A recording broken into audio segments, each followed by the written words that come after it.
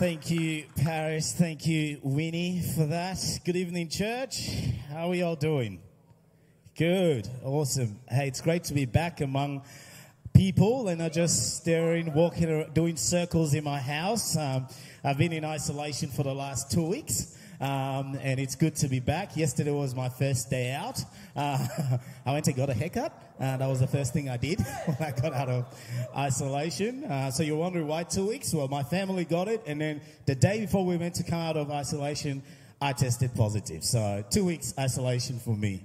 But it's good to be back and, to gather together to celebrate in worship what God has done over our lives over the course of the week.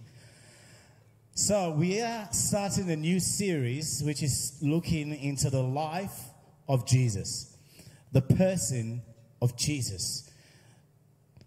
God, who he was, what life did he live here on earth. We're going to be, over the next, little while leading into Easter, we're going to be looking at, his ministry, his death, his resurrection. So it'll be fascinating for the different speakers who are going to be bringing that. I'm certainly looking forward to it. This series was inspired by a course that I did a couple of years ago called Shift M2M, which is shifting from ministry to movement.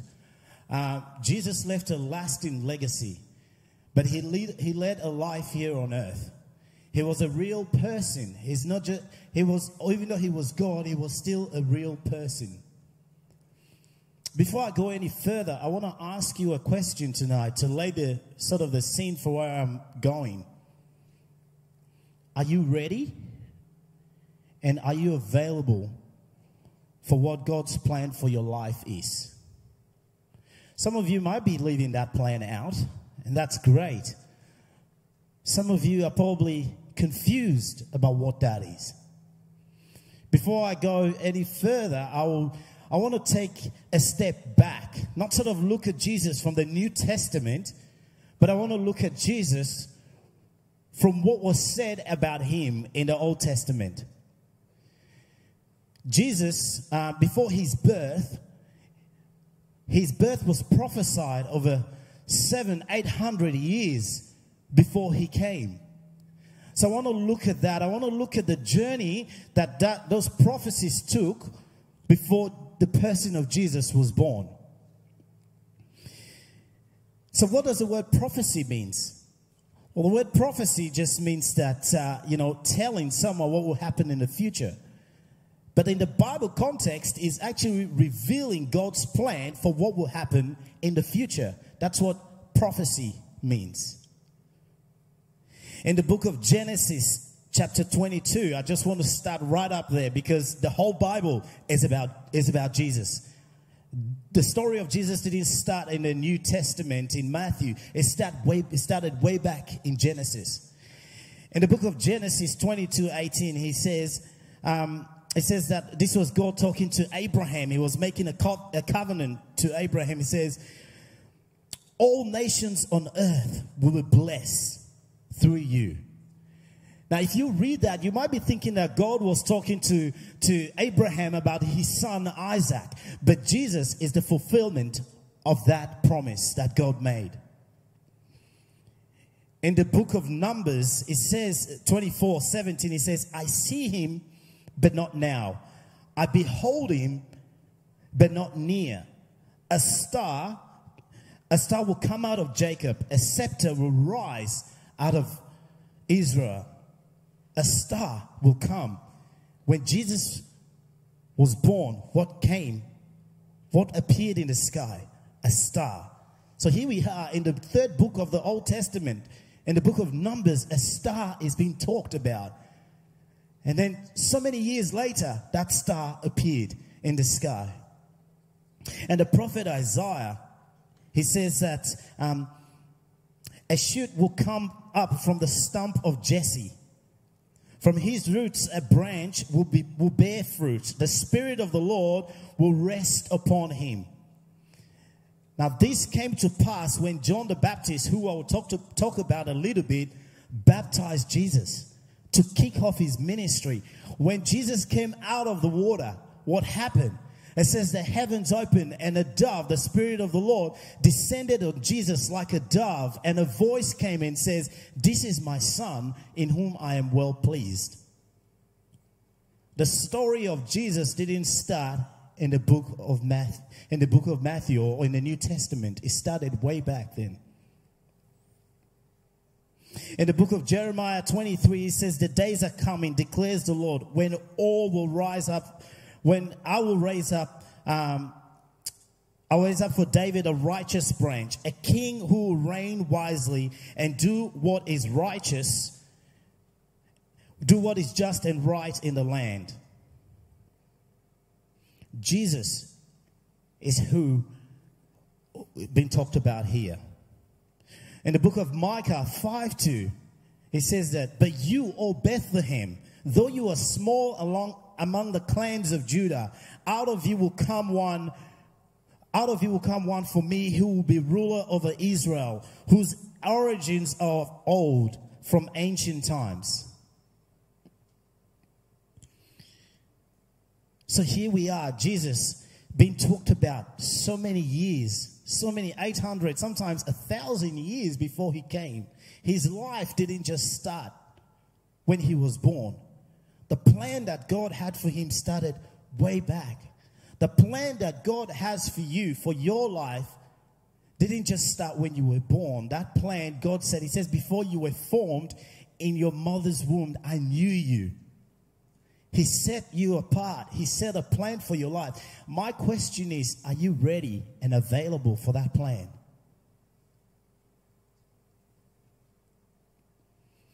So I've talked about the prophecies in the Old Testament. The next side I want to look at is the people that God prepared for the arrival of Jesus. God could have snapped his finger like that and Jesus could have just come and everything rosy in that. But God likes to work his plan through us, through you. He likes to partner with you and I to bring about his mission, to bring about his plans for our lives. Some of the people that I want to talk about tonight is Elizabeth and Zachariah. Now, who is Elizabeth and Zachariah? We will find their story in the book of Luke chapter 1. They were an old couple. Oh, wait, where have I heard that before? In the book of Genesis. Abraham and Isaac. They were an old couple. And Sarah, sorry. Thank you. Abraham and Sarah. They were an old couple who have been serving God faithfully. He was a priest in the temple. But they lacked something. They wanted a child. She could not have a child. They were old. Abraham and Sarah, they were old. They were serving God faithfully. And they wanted a child.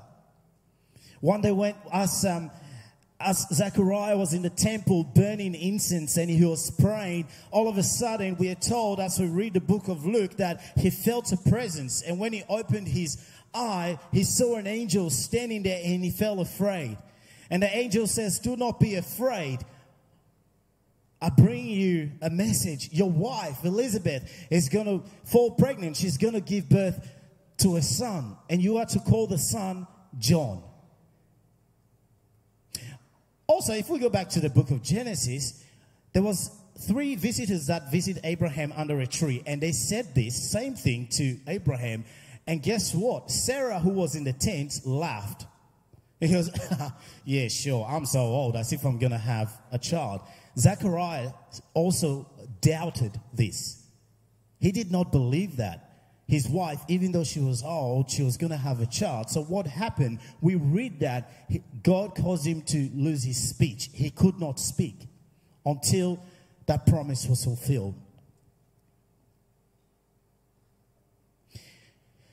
What I like about this story, as we'll go through, even though they were serving God faithfully, somewhere along their walk,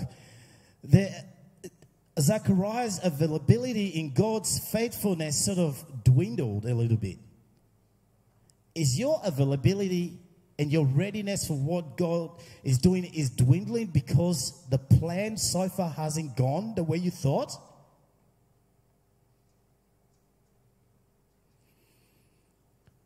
So, some time passed, Elizabeth gave birth. All this time, Zachariah could not speak. And finally, it came to the time where the child was to be named. And they asked, what's the name? What name should we give this child?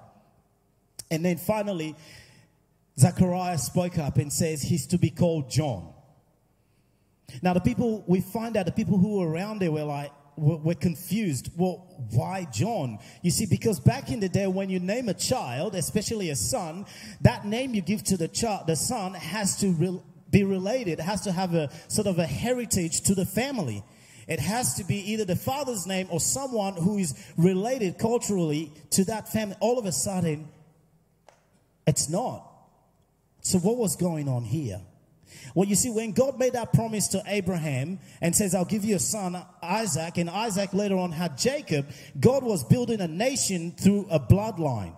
Now, what God is doing here, he's building a nation, he's building a plan for our lives, not through a bloodline, but through baptism of repentance. No longer are we needing to do all these things, circumcise or or be born into this tribe or for you to be accepted. Now God is saying that I'm making a new covenant, and now it's through the repentance and baptism. John the Baptist was going to start laying the foundation for Jesus Christ. His birth is to start telling this story, this new adoption into God's family. That you don't need to do all these things anymore. You don't need to do that. There's someone who is coming, and now I'm telling you about him. And this is what you got to do. You got to repent. You got to be baptized. John the Baptist, part of his plan was also to prepare the way. What did he do? When he was at the River Jordan, his plan that God had for him was to baptize Jesus Christ. To lay the foundation, almost to kickstart Jesus' ministry on earth. When he saw Jesus coming, when John the Baptist saw Jesus coming, he pointed out to him, he says, there he is. Here's the Son of God, the one whose sandals I'm not worthy to untie. Now, what I like about this story as well is that John knew what the plan for his life was, and he walked it, and he was faithful to it. And when the time came, he was ready to lay down his own agenda and call out what God had in plan. Maybe what you are doing in your life, you're probably just setting the foundation for someone else to come and build upon it. The ministry that I'm involved here at Door of Hope, I am just building for someone else to come in and take it to the next level. The work you're doing, where you are, where God has put you, He's got a plan for you there.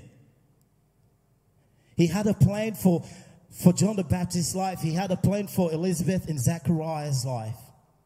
And they knew it, and they walked in. He had a plan for Jesus' life, and Jesus knew it, and he walked in it. Was it always smooth and rosy? No. Following God never promised that our life was going to be, smooth sailing. There's going to be bumps along the way.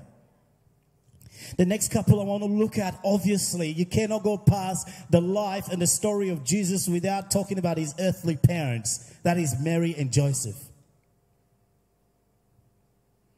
In the book of Proverbs, chapter 16, verse 9, it says, man makes plans, but God establishes our steps. Now, what was going on in Mary and Joseph's life?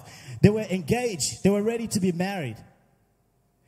And then all of a sudden, an angel came in and started stepping in that plan. It's like, oh, that marriage that you guys are thinking of doing, can you guys kind of put that on hold for a bit? God has got a plan for you. Now imagine an angel coming to Toby and go, hey, Toby, I know you've got about 2 months left to get married, but all that plans and all the things you've gone through, can you guys put that on hold for another year or so, or 9 months thereabouts? What about you, Zach? Maybe you're saving some money to buy the latest camera. And then all of a sudden, God sends a message to you. He says, Zach, that money you're saving, that thing you're saving to buy, you see that family over there? You see that friend? They need that money. They need that.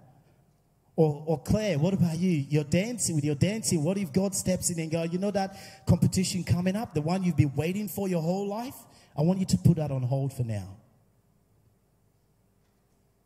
Following God and the plan and His plan for our lives, just like Jesus, has to mean that we're going to be ready and be available to drop whatever we have, whatever we are holding.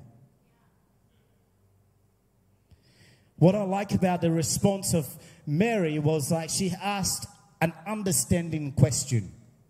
Now, for those who work in sales, you will know that this is a technique you use. When someone says, I want a product, you ask them an understanding question. In order for you to sell them, give them the right service or upsell them, you need to ask them an understanding question. Mary did the same thing. He goes, okay, can you clarify something for me? I know what you've said and everything, but how is this happened given that I'm not married and I haven't slept with a man? And he says that the Spirit of the Lord will come upon you and will overpower you. Yeah, that's a good explanation. But you know what? I didn't think that Mary would have fully understood what that was. I don't think she fully understood. But guess what? Even in a confusion, she gave a courageous answer. She said, may it be done. I am the servant of the Lord. When God interrupts our lives, when our plan needs to be on hold, we need to respond with a courageous answer. Because I'm telling you, throughout my whole life, I haven't stepped into what God has for my life and regretted it. You will not regret when we put on hold what our own human plans are and step into the plan that God has for our lives. She didn't only give a courageous answer. She took a step of confident faith. It's not enough for us to say, yes, God, and be courageous at that particular time. It takes faith. It takes confidence, faith to take that next step. And it wasn't just, how did God prepare? How did God prepare for the arrival of Jesus?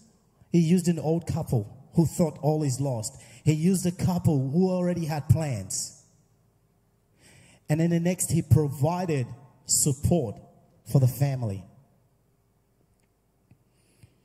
God didn't, even though Joseph and Mary left all that they had and they had to travel, God didn't just desert them. What did He do when Jesus was born in that stable?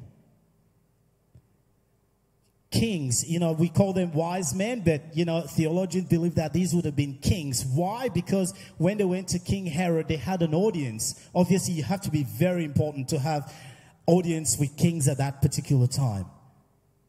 And what did they do? They brought gifts.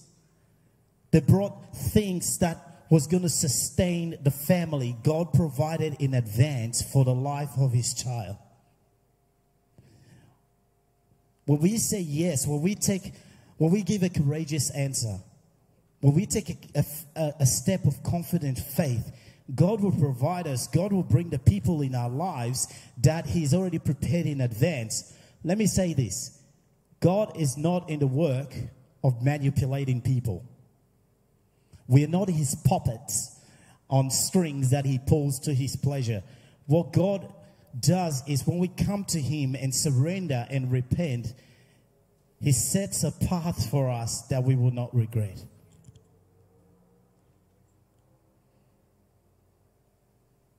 The plan, when we look at Jesus' life and the way He walked in what God, from the very beginning, from the Old Testament to Elizabeth, to John the Baptist, to his parents, Mary, to the wise men, we can see how the plan for God, the plan that God has for His life, just came to pass. Just when they needed it. Just when like it seems like all is gone, God steps in. And sometimes it would be like that in our lives, where we feel like it's all lost. I don't see God in this. I know that I've experienced that kind of despair in my life. And I still do. Every now and then, I do. I was like, yeah, God, I don't see you in this. But right then, that plan that he has for my life, the same plan that he had for his son, the way he prepared people always come in and step right there. Personally, for me, right here when I came to Australia, God prepared someone that would step into the place of a father figure, and that is Pastor Steve. He provided a family that I can call upon when times are not so good in this place, a door of hope. So yes, even though your life may not be, maybe the family is not the family that you probably would have thought that you deserve, God already has a plan for you. The question I ask again, are you available to walk in that plan?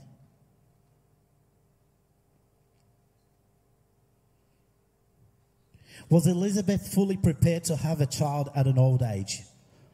Probably, but I will say no. Was John fully prepared for the troubles that he will go through later on and end up being beheaded? I will say no. Was Mary and Joseph fully prepared for all that was ahead? I will say no. But here's what. But here it is. They were available for God to use them. They were available for God to use them. And Jesus' death and his resurrection and the life that he led here on earth is an example of how we can be available and be ready for the call that he has on our lives. All it takes for us is to respond courageously and to take a bold step of confident faith into that life that he has for us. And that's the life that Jesus led. Let me pray. Heavenly Father, you have a plan for us. You have the greatest plan for our lives. And Lord, yes, it may not be the way we thought it's going to be. It may not be the way we ultimately see it, but God, yours is always the best. And Lord, I pray tonight for those who are perhaps hesitant to give you a courageous answer. For those who are hesitant to take a step of confident faith. Whether here in the room or those who are watching online. Lord, through the power of your Holy Spirit, you can do it. Lord, I pray that you will just soften our hearts, that we'll be able to step into that plan that you have for our lives. Thank you that you came and you showed us how to walk and how to respond to you, even though the journey ahead may not be so rosy or so beautiful. But Lord, you have a plan. And Lord, I pray that we'll just be willing to take that step of confident faith. In Jesus' name, amen.